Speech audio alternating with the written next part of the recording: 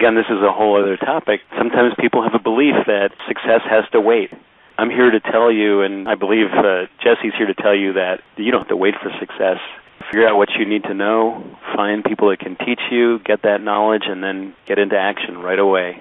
That's the formula. That's great. The next one that keeps people stuck is lack of ability.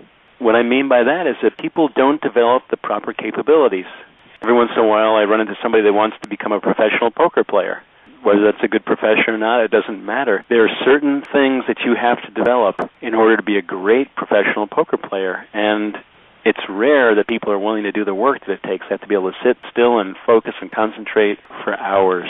That's a capability they've got to develop. The next one is that people are poorly suited for their chosen endeavor. A lot of times as an executive coach, I run into people that have picked a career because their parents thought it was a good career for them. They may be a lawyer or an accountant, or they may even be a doctor or a dentist, but they're miserable.